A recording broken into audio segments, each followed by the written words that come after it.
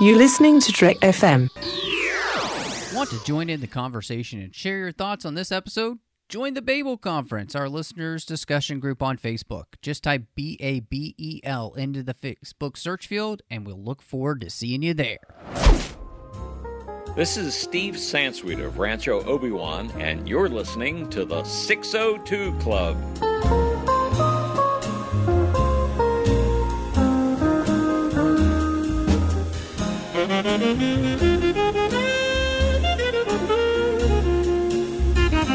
Hello and welcome to the 602 Club, Trek FM's local watering hole. And I am, as always, excited to be here. And of course, now just one of your hosts. And with me, as she is every single week, the fantastically coiffed Christy, because you just got your hair did, because I saw that on Instagram. True. For Star Wars Celebration. So you're looking fantastic. And no, before you think this, her looks do not define her as a person. I'm just complimenting her. Yes.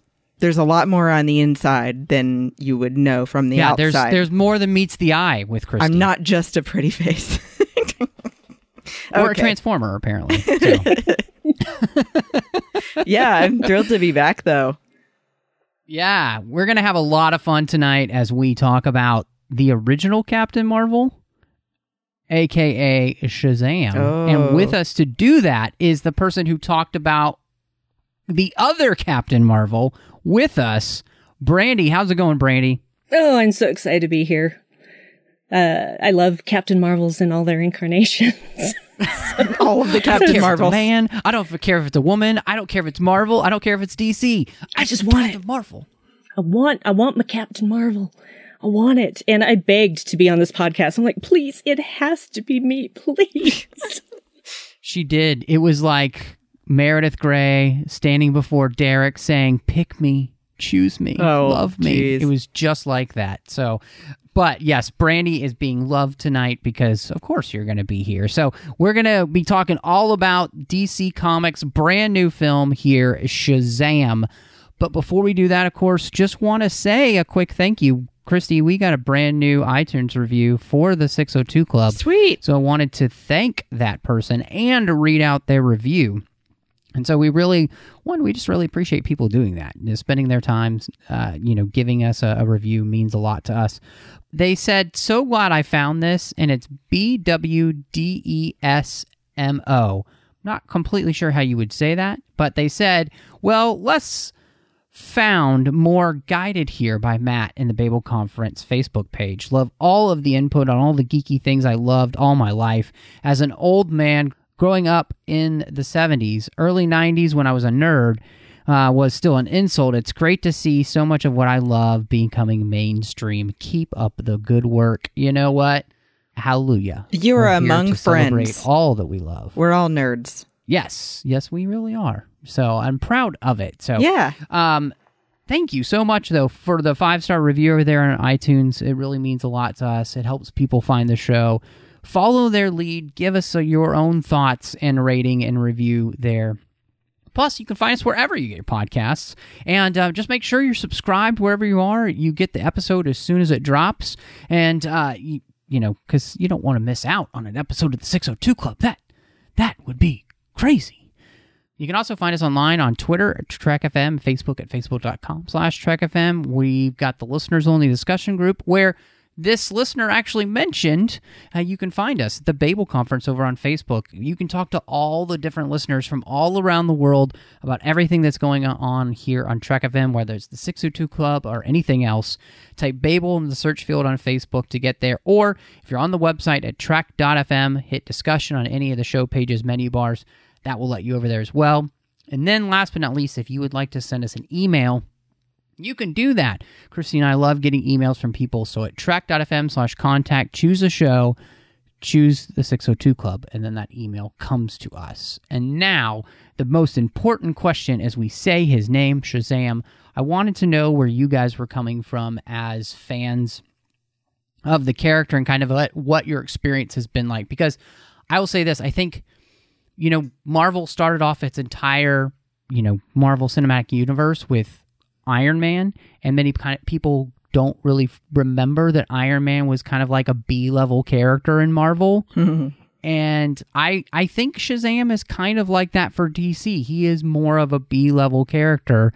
And so I'm wondering, where both of you were coming from with this character. So I was definitely the less experienced person of the three of us as far as Shazam goes.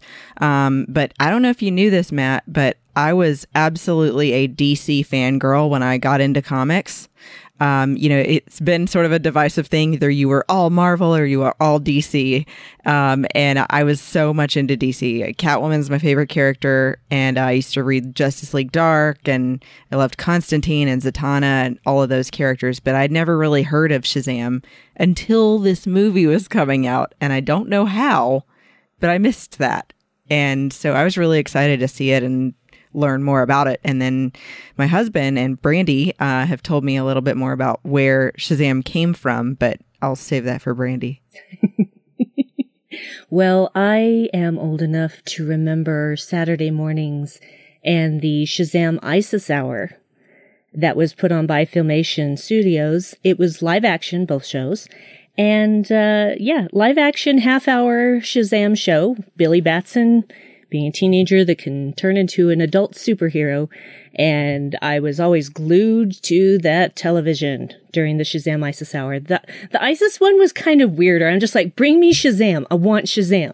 So I don't really consciously remember a time before Shazam, just like I don't consciously remember a time before Wonder Woman or Superman or Captain America. Well, no, I do remember a time before Captain America because that was a very pivotal point in my life. But I've always loved comic books and comic book characters.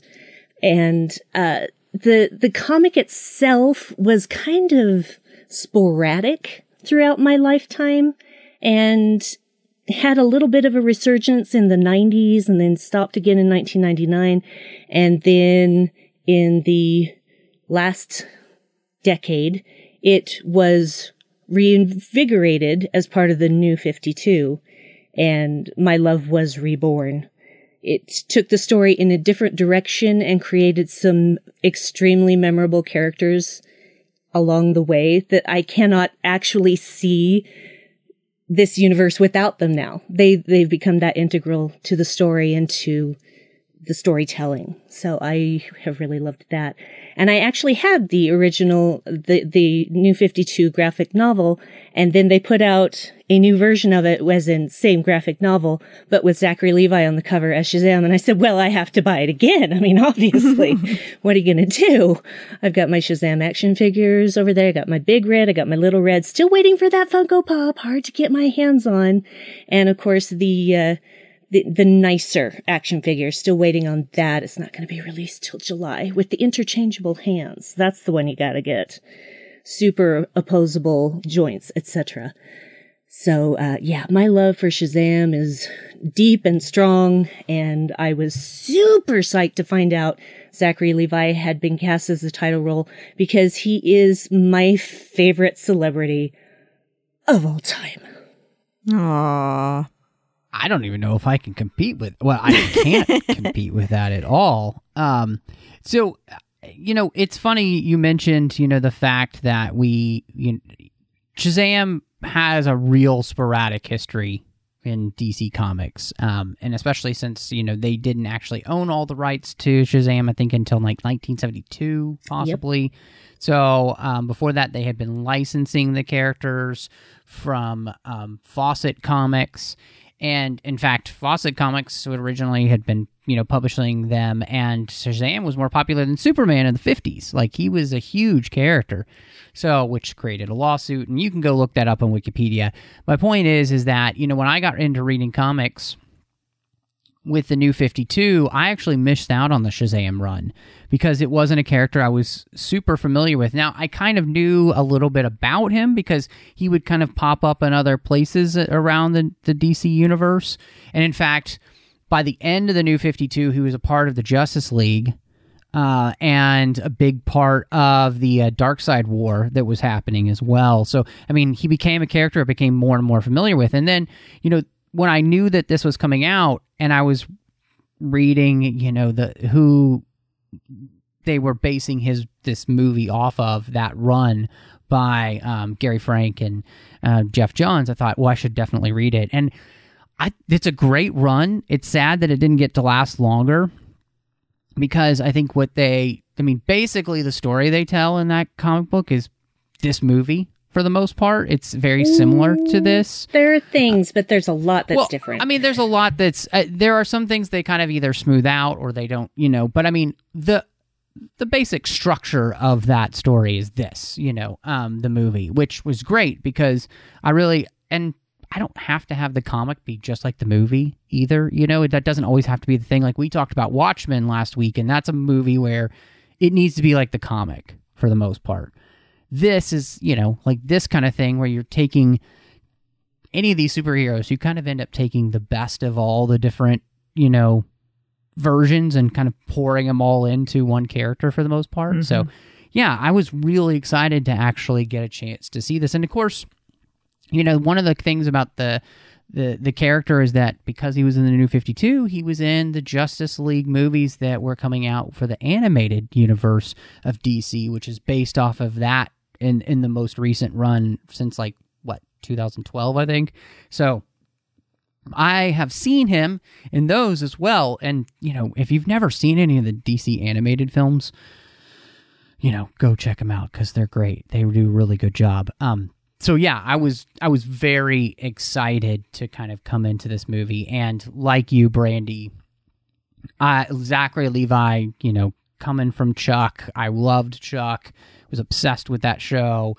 He's a great actor, and getting to know more about him as a person, I mean, he's just a great person, and so I was very excited to see him kind of get this moment of wish fulfillment, which isn't even on the outline, but I thought it would be kind of interesting to talk about because this character really is about that. It's as if we got the opportunity to maybe be a superhero. Like, what would happen if, somebody just gave you all these powers, I think that's such a great idea for a comic to talk about that. Like, what would it be like to have these powers for somebody unexpectedly, really? And I think that's what makes Shazam, I think, different than most superheroes in general.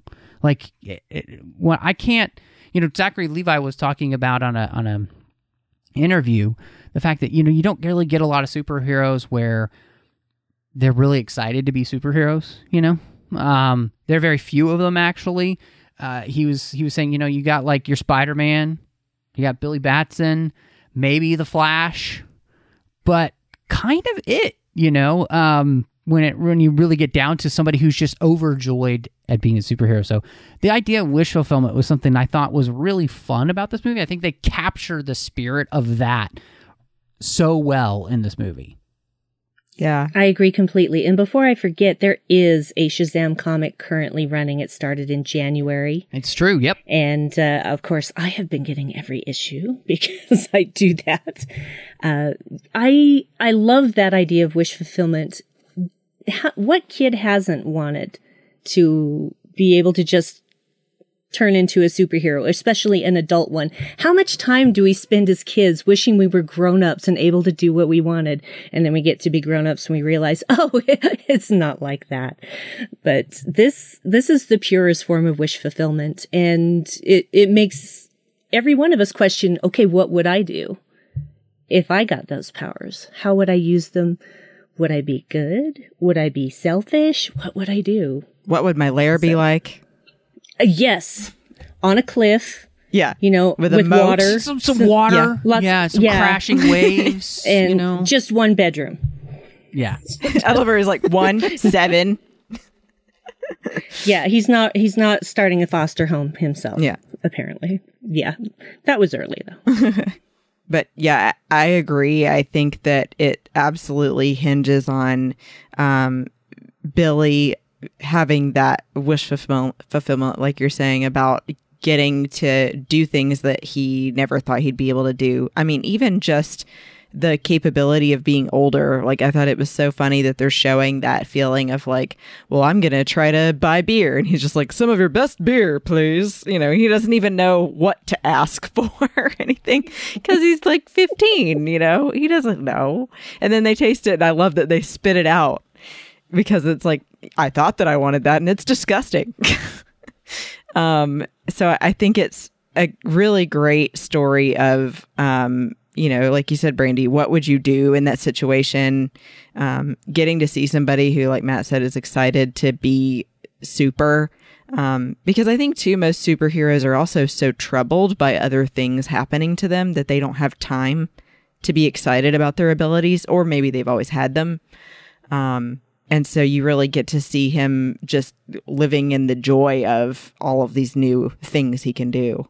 Well, what's interesting too, and I think that it's really kind of like when you think about this being part of the DC universe of movies, right? What's so cool about Billy is that he gets the opportunity to be in a world where Superman already exists, where Wonder Woman is already a thing, where Aquaman is already a thing, where Flash is already a thing, and people have already accepted them, so he doesn't have to go through that experience that Supes does, right? Mm-hmm. Where I'm an all-powerful godlike being and people are afraid of me because they don't know what to expect, but they've set the stage now so you can tell a story like this, and I think it makes, when I think back to, like, it makes more sense for people to react to Superman like that than I'm automatically being like, oh, jolly, gee, you're the best thing ever.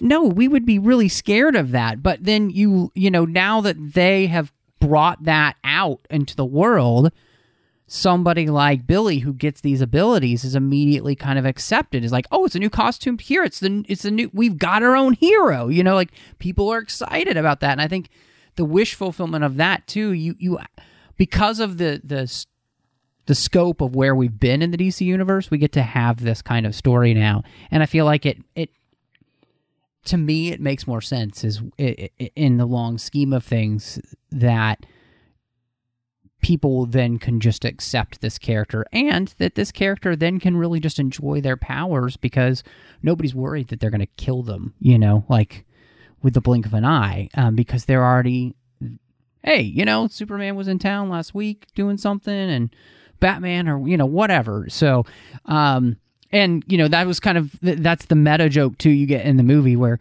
you know, they're in the toy store and you've got the toys, you know, for Batman and Flash and Wonder Woman and all that stuff. You know, it's great. I love when you get to see the worlds of, like, comics and, like, quote unquote real world of these movies collide, you know. So yeah, it created a real sense of fun, but I think it was able to have that fun because we had been a little bit serious before with some of the other heroes, so that it makes, to me, it just makes more sense why the world is the way it is now. And Billy gets to reap those rewards, you know. I think that's really cool. And yeah, the conversation that he and Freddy have, you know, like of flight or, you know, invisibility and all that kind of stuff, you know, those are all the conversations that, you know, we as geeks have all had. Would you rather be able to fly, or, you know? So it just, I don't know, there's something about that I really appreciated about the movie, getting to talk about. And on top of that, I think one of the things that this movie really is a tale of two boys and their experiences, and on top of that, like, what it means to be good and what it means to be bad, and that in the end, both of those things are really a choice. I thought that was a really strong message in this movie because, you know, both of these characters are in awful places when we meet them. You know, they have really bad lives. Mm-hmm. And the choices that they make, they're not being forced to make those choices. They choose to do those things in the end.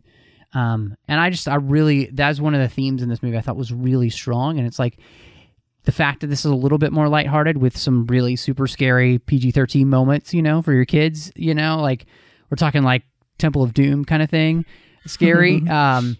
I thought that was a great thing. Like, this is the kind of movie you like want to take your kids to and then have a conversation about afterwards. Like, and to me, those are the things where I think comic movies are really doing what they should do. That it's not going too far to where it would be either too adult or too scary for kids. That, you know, you could still probably take a preteen little boy or a little girl with you and then explain it to them after. And I think, too, that this was really a breath of fresh air, sort of like you were saying, Matt, after everything so serious prior in the DC movies. But also this back and forth between choices, it does get serious. And I think for sure you see where Billy is coming from. He had every reason to end up being exactly the same as Thad. Because, I mean, how awful would it feel that you've spent 15 years or, you know, I guess 10 years, because he was probably 5 when his mom lost him, but he thought that they had just gotten separated. And then, you know, he finds out that she doesn't actually want him. And that's what I was afraid it was going to get to. I mean, I think that would be something really difficult to deal with. Thankfully, I haven't, but there's people that have.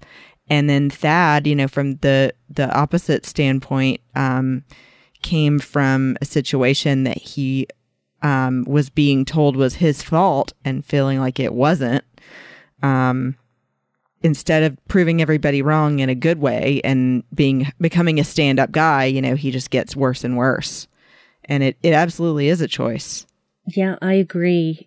And, you know, everybody reacts differently to different circumstances. And when you're a kid, I honestly, I prefer this version of Sivana to the New 52 graphic novel version. I think the motivation is better for why he does what he does.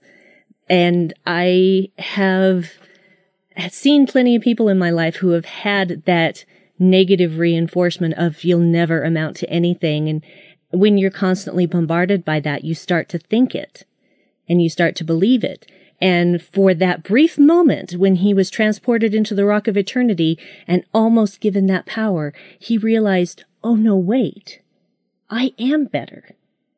And so being rejected by the wizard just made him absolutely resolute that he was going to find a way to get that power, and it just charted the path of the rest of his life.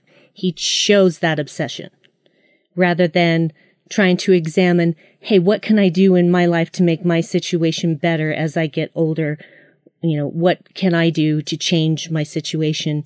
All that he wants the magic. He wants revenge. He wants to hurt everybody who hurt him. And every child has felt that way. But we all make different choices about how we express it. Mm-hmm.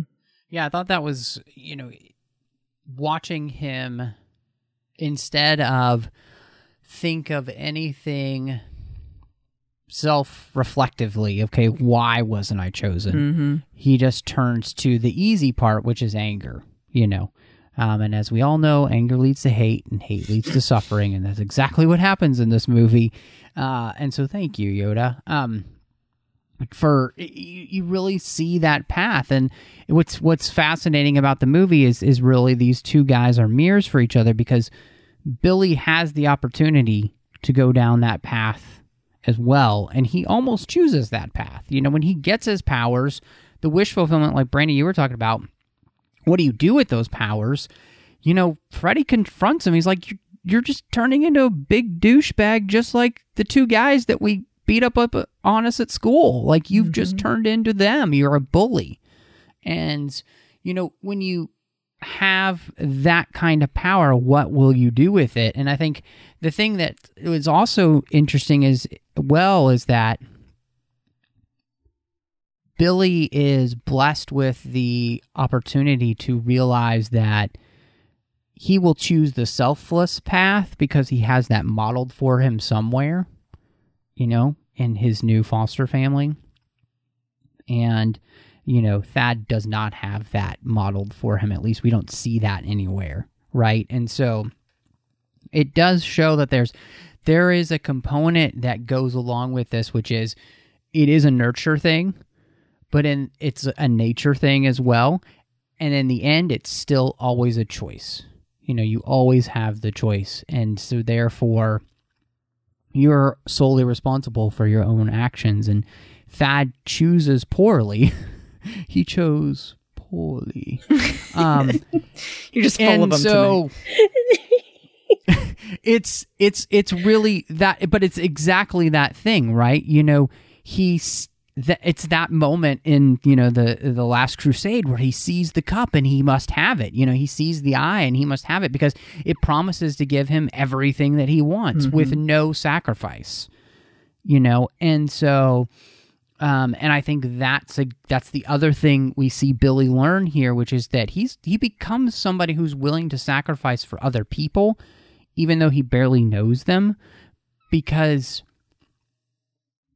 it's the right thing to do, and he loves them. Like, he loves them enough to want to be sacrificial towards them. Even though, you know, Freddy has hurt his feelings pretty badly with the way he's dealt with things, you know, like, it's not like this is an easy choice for him, but he makes the right choice, and it's just, I really appreciated that we get to have this kind of conversation in a comic book movie that is, yes, it's a lot of fun, but it wasn't just fun.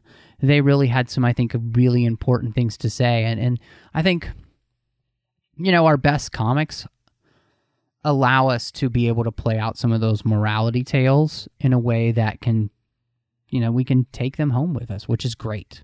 And, you know, you made me think of something when you said that, Matt, is that basically they're saying having superpowers doesn't make you a hero.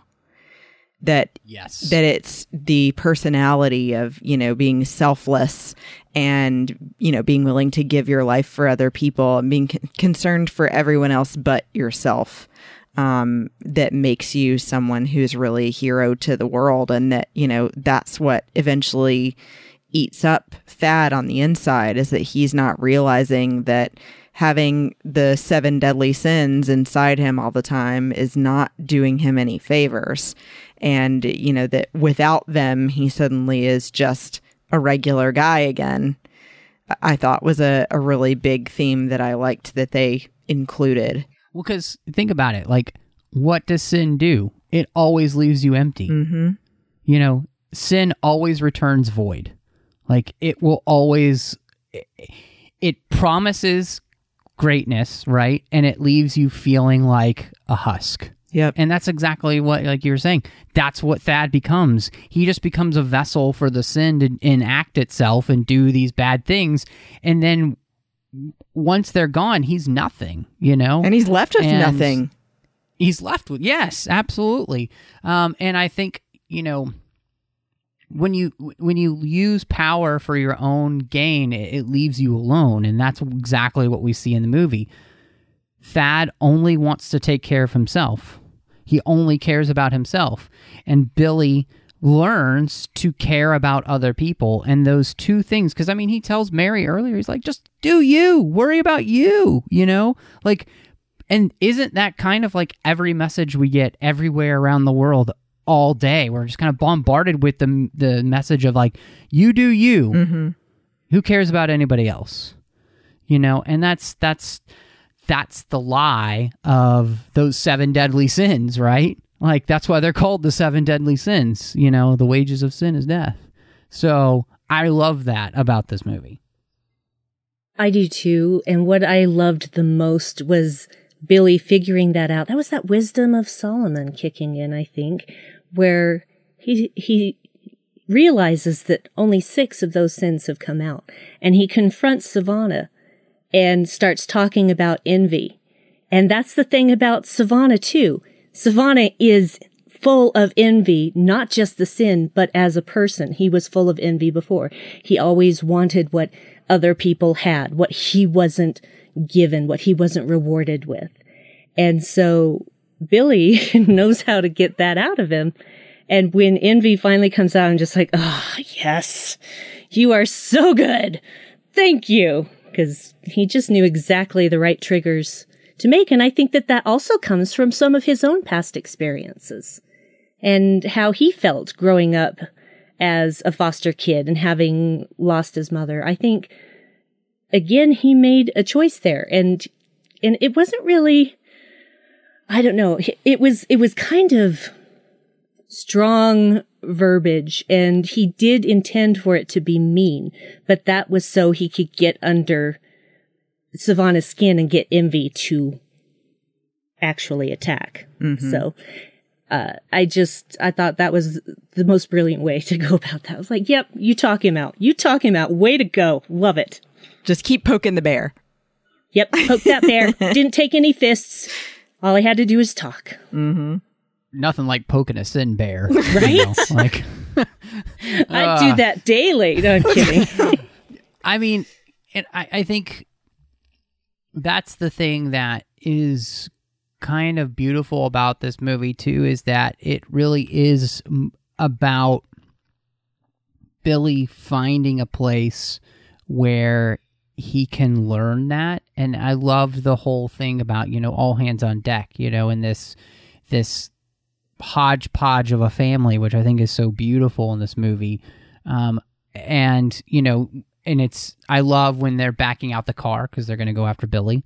And the bumper sticker, you know, I'm a foster mom. What's your superpower? And I just think, you know, the way that this movie talks about the importance of family is so beautiful, and the power of foster families and the power of love and faith in a family. Because this isn't just any family, right? This is a family who truly loves each other. And what binds them together is that faith and love. And I thought that was really important to see in this film. And, you know, it was funny because this is a Christmas movie, actually. So yes. That's right. You got your superhero Christmas movie. And I noticed that there are a few different scenes where you see nativities around because people have them in their yard. And you kind of think about that whole idea of like, who comes to the nativity, right? You have kings and you have outcasts. And like, Billy is the outcast, right? Who's being brought into this family and being cared for and being given a seat at the table as one of the family. Like he's accepted, he's loved, he's cared about from like the very beginning, you know, and there's something really beautiful about that. And especially in a world where, you know, there are so many kids out there who need this kind of care. So like even just metatextually in our own world, the importance of foster families and people who do that, they need our support so much, you know, and those kids need our support. And so I just really appreciated that this movie, I mean, I know it's part of the comic, right? But I think that they did a wonderful job portraying exactly how important this is, because it can help be the difference between a kid making the choice to be a better person like Billy does, or getting another fad, right? Like, and the world needs more kids who turn out like Billy. That was the number one thing that I loved about this movie, because for one thing, I do have several cousins that happen to be adopted. And it's never been any different than anyone I happen to be biologically related to, because our family absolutely believes that you don't have to be blood related to be family. And that there are so many kids that could have such a better life by having good parents that adopted them, that wanted to take care of them. Because unfortunately, not everybody wants to be a parent, and sometimes they end up becoming one. And so then that's how kids end up in this situation like Billy did. You know, you feel bad for his mother because she was only 17 and the father didn't want to be around. And so she didn't really know what else to do. But it also is a woman giving up the thing that she brought into the world. And so it's really sad in that sense of like, wow, she just had no connection to want to keep him at all. So I think that it's such a powerful message of, like I said, like that found family is still family, and that it encourages that building of more love in the world and acceptance. I thought was beautiful. I love that as well. That's one of the biggest aspects of the New 52 revival that I adore, is them bringing the foster family into this, because Darla, Eugene, and Pedro did not exist before the New 52. And I loved that weaving together of that tale. It made everything more interesting. It made the motivation more believable. And there is a line when, in the comic, when Billy is talking to the wizard, and he gives him a clue as to, what we see happening later in the film, that, your family is what it can be, not necessarily what it should be. And he's telling him, you have a choice. It doesn't have to be about who you're related to. You can choose your family. And I think many people have done that. I have people in my life that are not blood related, but I consider them family. Mm-hmm. I have chosen them to be part of my family, and they have chosen me to be part of their family. And there is nothing more wonderful than that. And there is nothing more wonderful than seeing especially two foster parents who had been foster children themselves, who had been through everything, who could relate to these kids on that level. And just, I don't know how they afford it, quite frankly. I mean, I know that there are subsidies and everything for foster children. That's not the point. They don't do it for that. They do it simply for the love of wanting to share the love that they've found with as many children as they possibly can.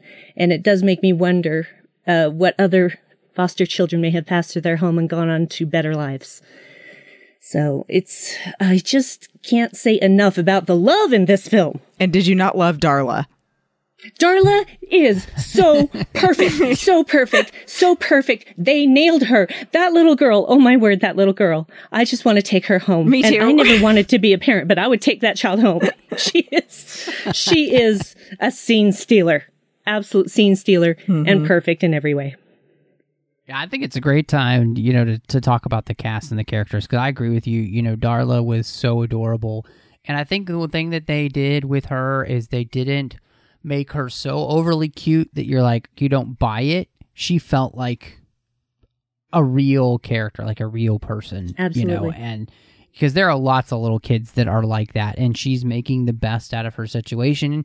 And I was even thinking to myself, there's a part of her character or somebody who doesn't like to be quiet. There's probably something there, and that could be something interesting to explore. But it's a great little character piece that kind of gets you that, each one of these kids that are in this home, they kind of have a thing, and each one has their own different thing that they're struggling with. And I think they do a really good job with that. And you're right. I mean, she's really adorable. Mm-hmm. And so that definitely helps for sure in the movie. And I think one of the things that they do for each of the characters, and Darla specifically, each person that comes in and plays them in as an adult did a great job, I feel like, of studying their kid so that they could pull off being them as, their superhero version, as their Shazam version. And I think specifically she really pulled that off well. It was great to be able to see that. So yeah, she was great. My name is Darla, and I've been very good this year. I was waiting for that. That was so funny.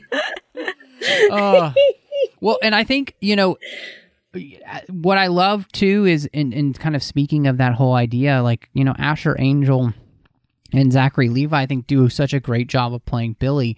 Asher does a great job of pulling in just enough of the cynicism from the New 52 without making himself completely unlikable. And, that's hard to do because in the comic, a lot of people complain about, him just being a jerk. And he is. But, I mean, that's kind of the point. That's the point of that whole version of the story. But I think him and Zachary do a great job of being able to play this together. And I thought his performance was one of the best in the movie, Asher's. Obviously love Zach. I couldn't say enough about Zach. But, seeing somebody new like this, I was really, really... Every time Asher was on screen, it wasn't like I was like, oh, Zachary Levi's gone, He had enough of a presence that I enjoyed being with him as much as I did Zach. And that says a lot. And Asher, to me, got the coolest part of the whole movie. When he leaps off the roof chest first, I was like, yes! That was the best! Love that so much. It gives me goosebumps every time. But I totally agree. Asher Angel is a revelation. That kid is unreal. And I knew that from the moment that I first saw the first trailer or the first teaser, what have you. And I'm like, who is this? I must know more. And he's 16 now and has shot up like a foot. So he's almost as tall as Zachary Levi. I think he's like 6 feet tall now. And, he's coming to FanX Salt Lake Comic Convention along with Zachary Levi, and I'm wondering how weird it's going to be for an almost 46-year-old woman to go up and get an autograph from a 16-year-old kid. And I don't care, actually. You could say it's for your kid. Get the photo op with both of them, you know? Yeah, I suck at photo ops, and I can't actually get a photo op because I can't choose the time that they do that, and it could interfere with the panel I'm doing that day.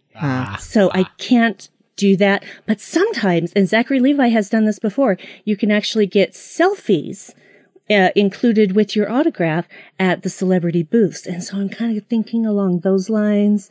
But anyway, I love this kid. Turns out he's been on Andy Mack. I don't know the show that well. He sings, he plays the guitar. Talk about an overachiever. He's like a miniature Zachary Levi. He's just a super decent human being. And especially at 16 years old, that is really impressive to me. And he's just got a presence. You know, I think that's exactly why you're saying what you're saying, Brandy, because... Exactly. Yeah. He's unforgettable. He's unforgettable. And in every way. Yes. Yeah, anyway, I'm not going to start that. But yeah, I just was so impressed with him, even in just the trailers and getting to see a whole movie with him. Absolutely loved it. There was never a time where I was disappointed when one or the other was on the screen because they both just worked so well together, even though they were never on screen together. Mm-hmm. And I think one of the things that Zach is able to do is like, and I could see how somebody could probably see it as over the top, but he really just creates that exuberance of what it would be like to be a kid in the body of a man. Mm-hmm. You know, Absolutely. Just like Big, you know, it's that same experience. And what I like about the movie is that, you know, it only takes place over like a few days. So, you know, we really don't get to see all of his powers really truly come to fruition. You know, obviously Shazam has the wisdom of Solomon, and so therefore I think that'll be something that kind of comes as we move later on down the line. You know, just like Superman not being completely Superman to Man of Steel because it's his first day on the job, right? You know, like I always appreciate them giving you that opportunity to kind of experience the growth of these characters, you know, and they did it with Wonder Woman. Obviously, they have done it with Aquaman, and here, you know, with Shazam, this is all about that wish fulfillment of a kid turning into a superhero and being in a really, he's in a very tough, vulnerable place of somebody who has to learn how to deal with these powers. And what will he choose? Will he choose to be, you know, go the way of evil, you know, with his powers, or will he choose good? And you see that struggle where he could choose to be somebody who just turns out to be a selfish jerk. Mm-hmm. You know, and we don't get that, obviously, because that's not what's going to happen, because it's called Shazam. It's going to turn out to be good. But watching that play out, I think, you know, Zach was able to pull that off well, and I personally have always liked him, and so, you know, I'm predisposed to like whatever he does in that. And so I thought that he was kind of, I remember when they cast him, I was like, it's perfect choice. So, and he didn't prove me wrong. And he's perfect too with the look, you know, I mean, like, you know, Superman purely because of his perfectly coiffed hair and clean shaven face. And I feel like, you know, that could be seen here with Zachary Levi as Shazam. You recognize immediately that he's got to be a superhero because of his build, his hair, and everything. So I feel like he really embodied that physical appearance of what we think of as a superhero in the classic way, and then also having a cape. But I love the comedy that Zachary Levi and, you know, Asher Angel get to do in this movie as Shazam, because the back and forth at unexpected times was funny of them, you know, deciding when to become Asher or when to become, you know, the grown-up version. And I really loved the the scene, especially where, like you were saying, Brandy, he gets to pull Envy out of the villain, and didn't have to actually physically fight him at all.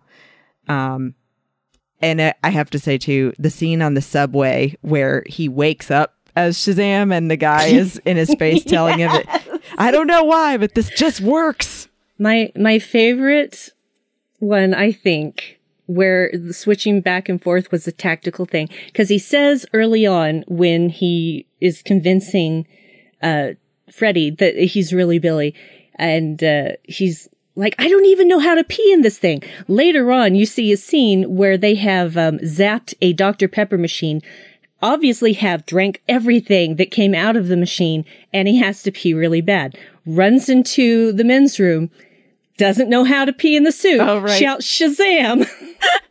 And guy comes running out with his pants all partially down, scared to death. That was joyous for me. And when I heard Zach was cast, I said there is nobody else on this planet who is more suited to embody a 14-year-old in a man. And not because he's immature. That is not it at all. He is not an immature person. But he has the ability to connect with that same feeling. And when I watch him as Shazam, I can see Asher Angel's performance in there as well. I could believe that he is Billy in a man's body. And I don't think they could have done that more perfectly with any other actors. Like when he holds the sign up in the window that says, "Don't scream." I said not to scream!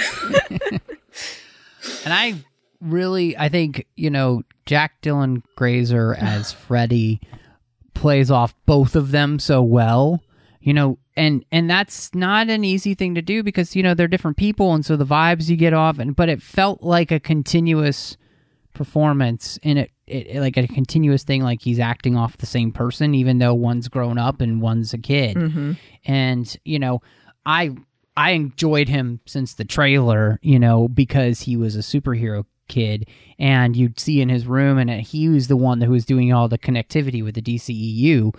He's the one who's got the Batarang and the papers with Superman, and the Batman action figure and the Wonder Woman action figure and the Superman hat, and he's always wearing, every single day he's wearing a superhero t-shirt. It's like, it's great, but at the same time he gets to be that person who gets to kick Billy in the butt when he's like, of course I want to be you. You don't think I want to be you right now?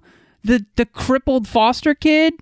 Of course I want to turn into the superhero, and like give some perspective to him. And I really liked his performance. I've, seen the movie twice. I really appreciated him as an actor, and I'm excited for them to continue with those three together in Shazam 2 or whatever they call it, the Shazamming.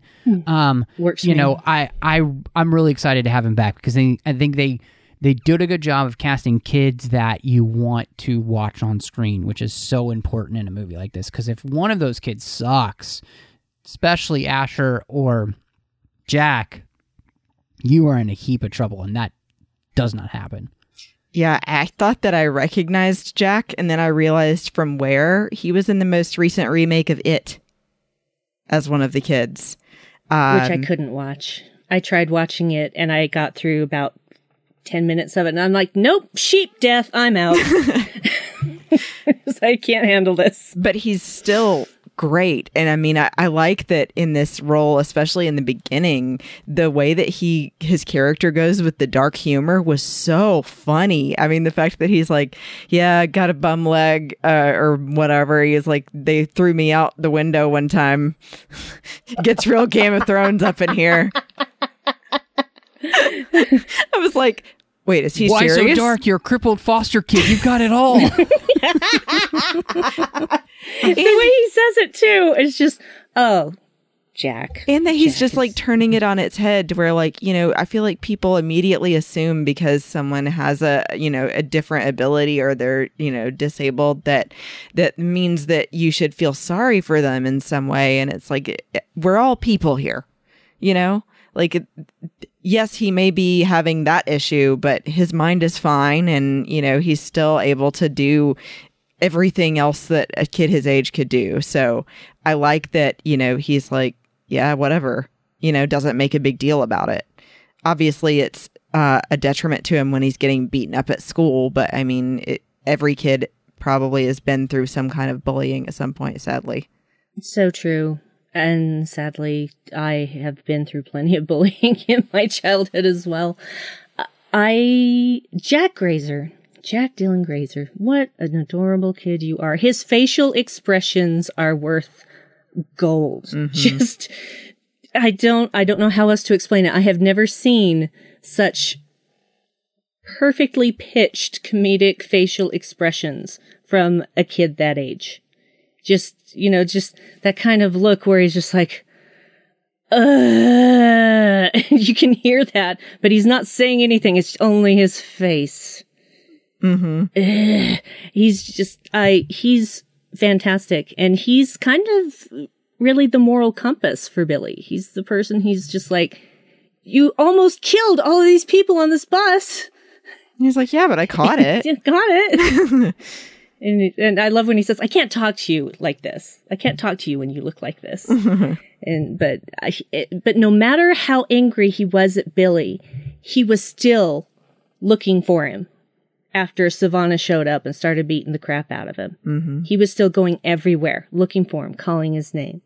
Because that's the kind of kid he is. He doesn't abandon people just because he's upset with them. And that teaches Billy a valuable lesson, even though he doesn't actually see that happening. It's the example that Freddy is a big influence on him. Well, and he's totally what you guys were saying, the moral compass for Billy, because, I mean, they show it even before Billy gets the powers of Shazam when Darla is just trying to treat him like a brother. And he's like, you don't have to hug me. We're not actually brother and sister. And you just feel that ouch moment. And, Freddy is the one that's like, hey, Darla, it's okay. You can come with me. So I like that he can play both sides. He can be the sensitive person and be this person to say to Billy when he's Shazam, yeah, you got all these powers, but you didn't become a better person. And I thought you said that you were going to do all these things. And then it's like, you're not really a superhero. You're just going around showing people your cool tricks. And charging them for selfies. Yeah. Well, and it's the thing, like power doesn't make you a better person. Yep. It just makes you more powerful, whatever it is you are, and it just accentuates what's inside. And I think, that is why I think you get Mark Strong to play Savannah, because you need that. And I thought he was really good, and I think, a lot of problems with a lot of superhero movies is you don't have a villain that has good character motivations. But I feel like Savannah, because we have the mirror between him and Billy, is a good villain, because he's on the same path that Billy is, but making those different choices, and we understand the reasons he's making those choices. I mean, Lionel Luthor is his father, so if that's who his dad is played by the same guy who played Lionel Luthor in Smallville, and so, which was great. I loved that casting, perfect, because Jonathan Glover feels like the nicest guy ever, but he's so good about playing a slime ball, like just so good at it.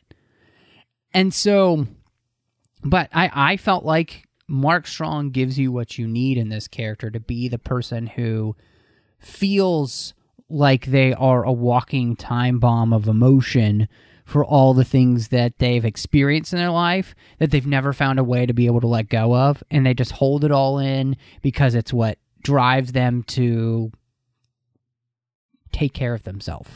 Because nobody else is going to take care of me, and I'll do whatever I have to do. And then he lets all that evil sin out all over the place on people, and I liked it. I thought it was, for a lot of comic book movies that I've seen, this is one of the stronger villain motivations I've seen in a long time, honestly. I completely agree with that. And to be fair, Mark Strong is often cast as a villain, but he is such a nice guy. There are so many pictures from the publicity tour, especially one from when they were there in London. And it's that's a big archway that has the word Shazam across it. Zachary Levi standing in front of it, and Mark Strong is hiding behind him and doing bunny ears with this face like, just face like ha. And it's just, and then there's the picture right after that is them both laughing to each other, and it's just. I love Mark Strong. I've always loved Mark Strong, and he played this pitch perfect. He played it with the right amount of angst, with the right amount of anger. He wasn't over the top.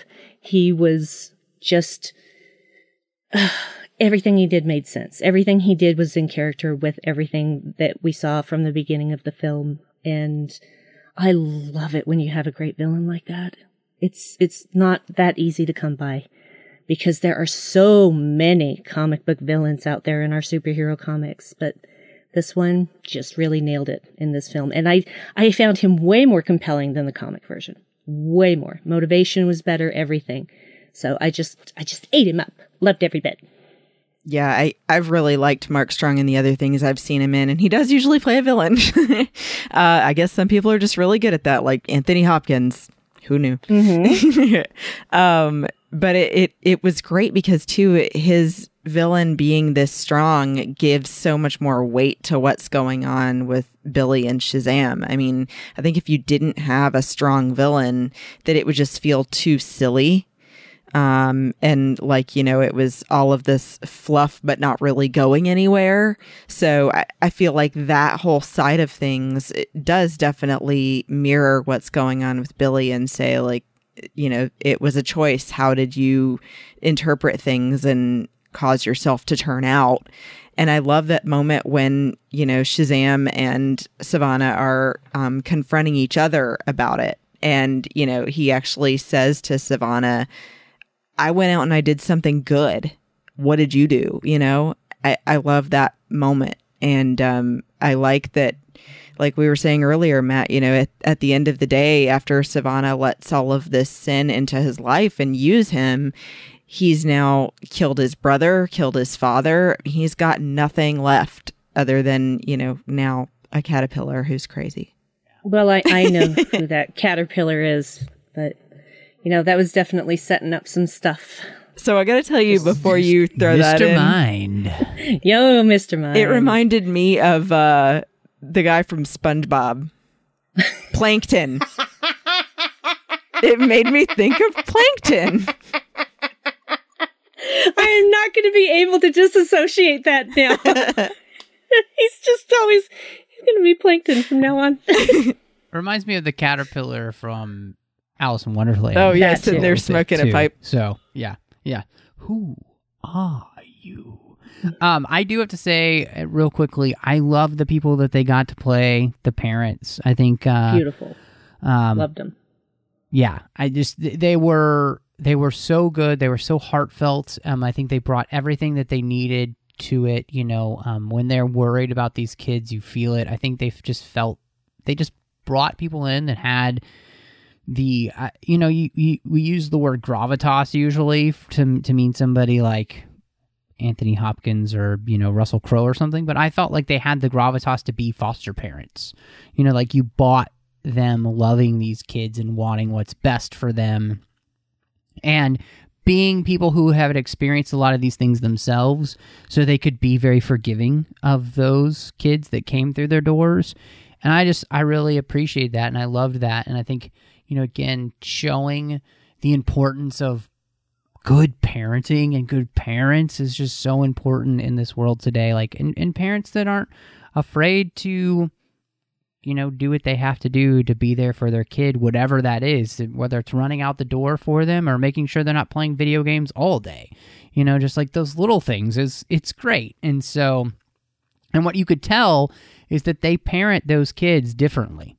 Each kid has a certain parenting style. It's not a, one and done kind of thing. Like, not everybody has the same rules. And, it's like, I don't know. I just really appreciated that. I thought it was really, really well done. Agree. Well, at the end of the day, nobody is born a bully. Nobody is born a racist. No one is born a sexist. No one is born any of those things. Those things are taught to them usually by their families. So it is super, super important to have these kind of positive role models for these kids and just for audiences in general. I can't say enough great things about how they were portrayed, which is similar to how they were portrayed in the comic as well, that they're former foster kids. They know what it's like, but they realize that you still can choose your behavior. And so they do their best to help guide each of these children to choose their behavior. They can't control what kind of behavior they choose, but they do their best to lead by example and show them all the best choices they can. And to piggyback on what you're saying, Brandy, it boiling down to that we all want to be loved and accepted. And that's what they're doing for the kids that live with them. They're showing them that family is whatever you want it to be. And that it's about building the love and understanding and showing that they're all having different needs, but that love is the biggest one that we all have in common. And I don't want to, get too sappy about it, but I did think that was a really important message, especially just for audiences in general, that they take away from this. So I loved that aspect of it. And I do think that the actors that played the parents were really sweet, that it comes across as like they don't have to be authoritarian to be good parents either. No, they don't. And when it comes right down to it, isn't love the greatest superpower of them all? Amen. Foster moms and dads are superheroes. Absolutely. Yeah. No, I agree. And it's just, you know what? There's something to be said about seeing, we just don't see this a lot in it, but like there's a wholesomeness to them, right? There's nothing wrong with being wholesome and like having good virtue and values. And like, that's what these people have. Like they have a virtue and values that they pass on to their kids. And it's so beautiful. It's so important. And we could go on about it for a long time, but we should probably move on. One of the things I think that this movie does really well is that this movie is not about action set pieces. It's more about the characters. So I was thinking about this, like, the action in the movie. I don't mind the action in the movie, but that's not really what it's about. And I thought that was really smart because it's not about them beating each other up or whatever. This movie was really about them finding a way to outsmart the characters. And yeah, there's some punching and stuff that goes along with that, right? But this is much, I don't know, there's just something about it that set it apart because we didn't just end with a CGI fest at the end where everything is CGI. It really felt more down to earth and real, and like the stakes were real for all of the characters, and what they're doing. And of course, you have the whole Marvel family then show up, and they're all helping each other and everything. But it comes down to not a fist fight between them, but more of a battle of wills. And I really appreciated that this movie didn't just feel like, oh, we have to do this because we, that's what we expect. Like, it did the unexpected, and it did the unexpected in a way that then surpassed my expectations. Don't just subvert my expectations and then fail. This doesn't do that at all. Well, and it became so much about, especially at the end when all of the kids become the Shazam versions of themselves, it became about using all of their individual talents. That one of them was better at speed and one of them was better with strength. And, that it wasn't like they were all powerful. I really liked that aspect of it as well. Yes, each one had a different aspect of, because it's wisdom of Stamina, strength of Hercules, wisdom of Solomon, strength of Hercules, stamina of Atlas, power of Zeus, lightning, courage of Achilles, and speed of Mercury. And each one of them has, Shazam himself has them all, but they each get their one little bit that they are the best at. And honestly, I didn't know for sure if they were going to go there in this film. I was not sure. And so when I saw it, I got so excited I cried. I was so so happy. I cry at everything, guys. I cry when I'm happy. That's I cry okay. when I'm sad. I cry when I'm scared. I cry when I'm angry. But I was crying tears of joy because I wanted that so much. It was the one thing that I really hoped they would do in the film. Everything else was negotiable. I was ready to have a great time. And when that happened, I'm just like, yes! Thank you. Well, and it shows kids, too, that everybody has something valuable to bring. Absolutely. Absolutely. They're stronger together. We're all That's, I think, the whole thing. together. That's another theme. Stronger together. Whether you're a superhero team or a foster family, Yep. stronger together. Yeah, I really appreciated that in the very end, that was one of the main messages, is that, you know, what does Billy learn in the end is it's not about being out for you. It's about allowing others to help you when you need help and helping others when they need help, because we all need somebody, you know. I guess the song is we all just want to be loved, and it's so true. That's exactly what we want. We want to be loved, but that love then compels us, if it's true love, to then help others in return, and it's this cyclical thing that continues to happen, and it feeds itself. And you can either feed sin, which gets you nothing, that leaves you dead inside and probably just dead in general, or you can feed love, which then creates life. Like, and that's the beauty of this movie, I think, you know, and that's what we kind of see, which the whole point of him, you know, he opens his heart to his brothers and sisters, and they gain some of his strength in return because of that love that they share. Not because of the sin or the hate or any of those things, but no, it's because of the love that bonds them. That's really beautiful. Like, that's awesome. Like, we, as you were saying, Brandy, it's like we just need more of that to be seen in films. And so, you know, and I think, yeah, I appreciated that. Again, we're talking about this in a very goofy, silly superhero movie, but they found a way to ground it in a sense of reality, and that's where that ending, where it's not just about who's going to punch who harder, it's about really where do these ideas come down to? Because this movie is, in the end, it's a battle of ideas. Whether you're stronger together or you're stronger just by yourself, holding on to everything greedily. Mm-hmm. You know, and we clearly see what the winner is, and I think that's worthy of celebration. That's absolutely worthy of celebration. And one more thing I forgot to add. I wanted to know what you guys thought of the tracks chosen for this movie, music-wise. I loved them, especially that they used Eye of the Tiger. I was like, yeah, how can you not? This is set in Philadelphia. You actually show that building and the steps leading up to it. They talk about Rocky. That was and great. The view, yeah, that's why he ran all the way up here. To get this view. You can't not use Eye of the Tiger at that point. Come on. Well, and I didn't realize apparently a tiger was in the comic. Yeah. Yeah. Oh, there are references. Number one. Billy is wanting his mom to win him a tiger when we see him as a young boy of about 4. Number 2, there is a patch of a tiger face on the back of his backpack.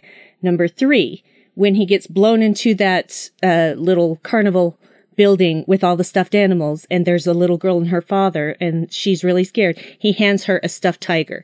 So there's 3 different references to Tawny the tiger in that film, even though that was part of the original comic that was part of the New 52, it wouldn't make sense to do that in live action, and I'm glad they didn't, but they referenced it, so. I don't know. I was kind of thinking that they were going to pull, like, he was going to be able to create Tawny out of one of those tigers because it was referenced to, you know, and I was like, I was going to be okay with it. I was going to love it because that's what really Maybe I in wanted Shazam it. 2, the Shazamining. Yes, I'm okay with that. Yes, do Tawny and the Shazamining.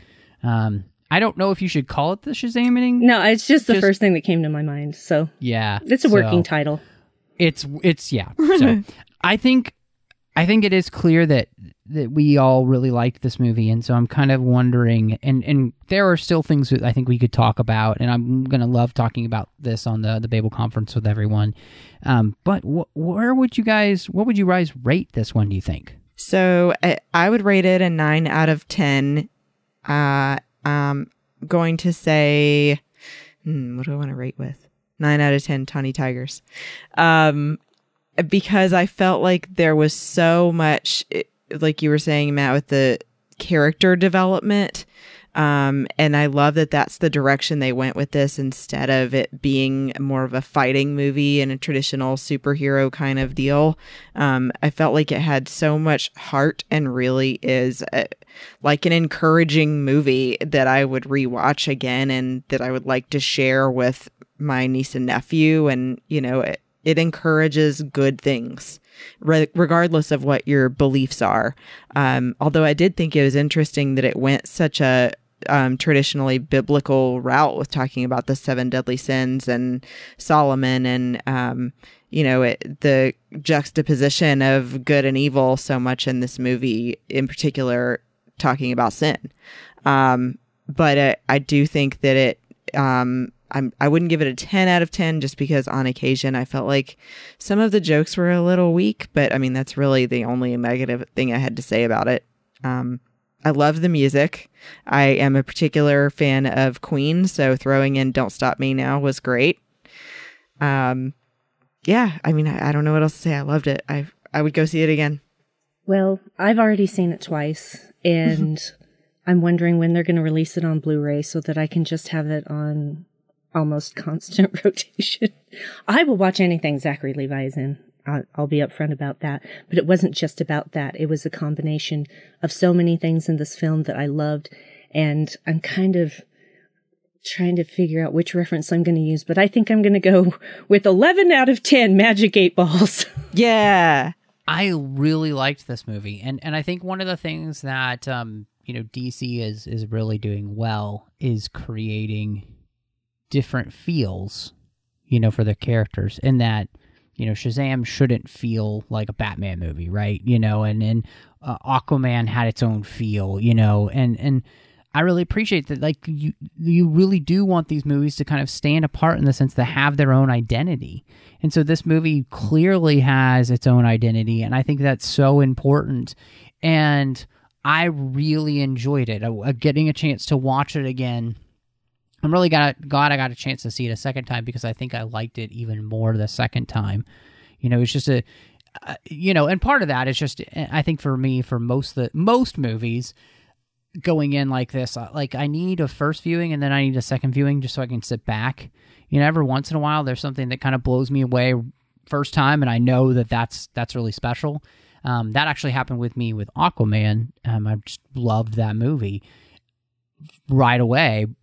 But the things we talked about with this movie, that, you know, anybody who listens to the show knows that that's one of my favorite things to be able to do in a film, is be able to talk about really important themes and themes that I think are just, you know, whether an adult or a kid, they should matter, you know, and I think that they really got that perfect in this movie in that sense. And I'm with Christy. There's a couple of things, you know, here and there where it's just like, oh, I probably wouldn't have done that. And I think one of the biggest things is that there was too much of the movie in the trailers. Yeah. And there was too much of the movie that was funny in the trailers, so that it took away from when I saw it in the movie.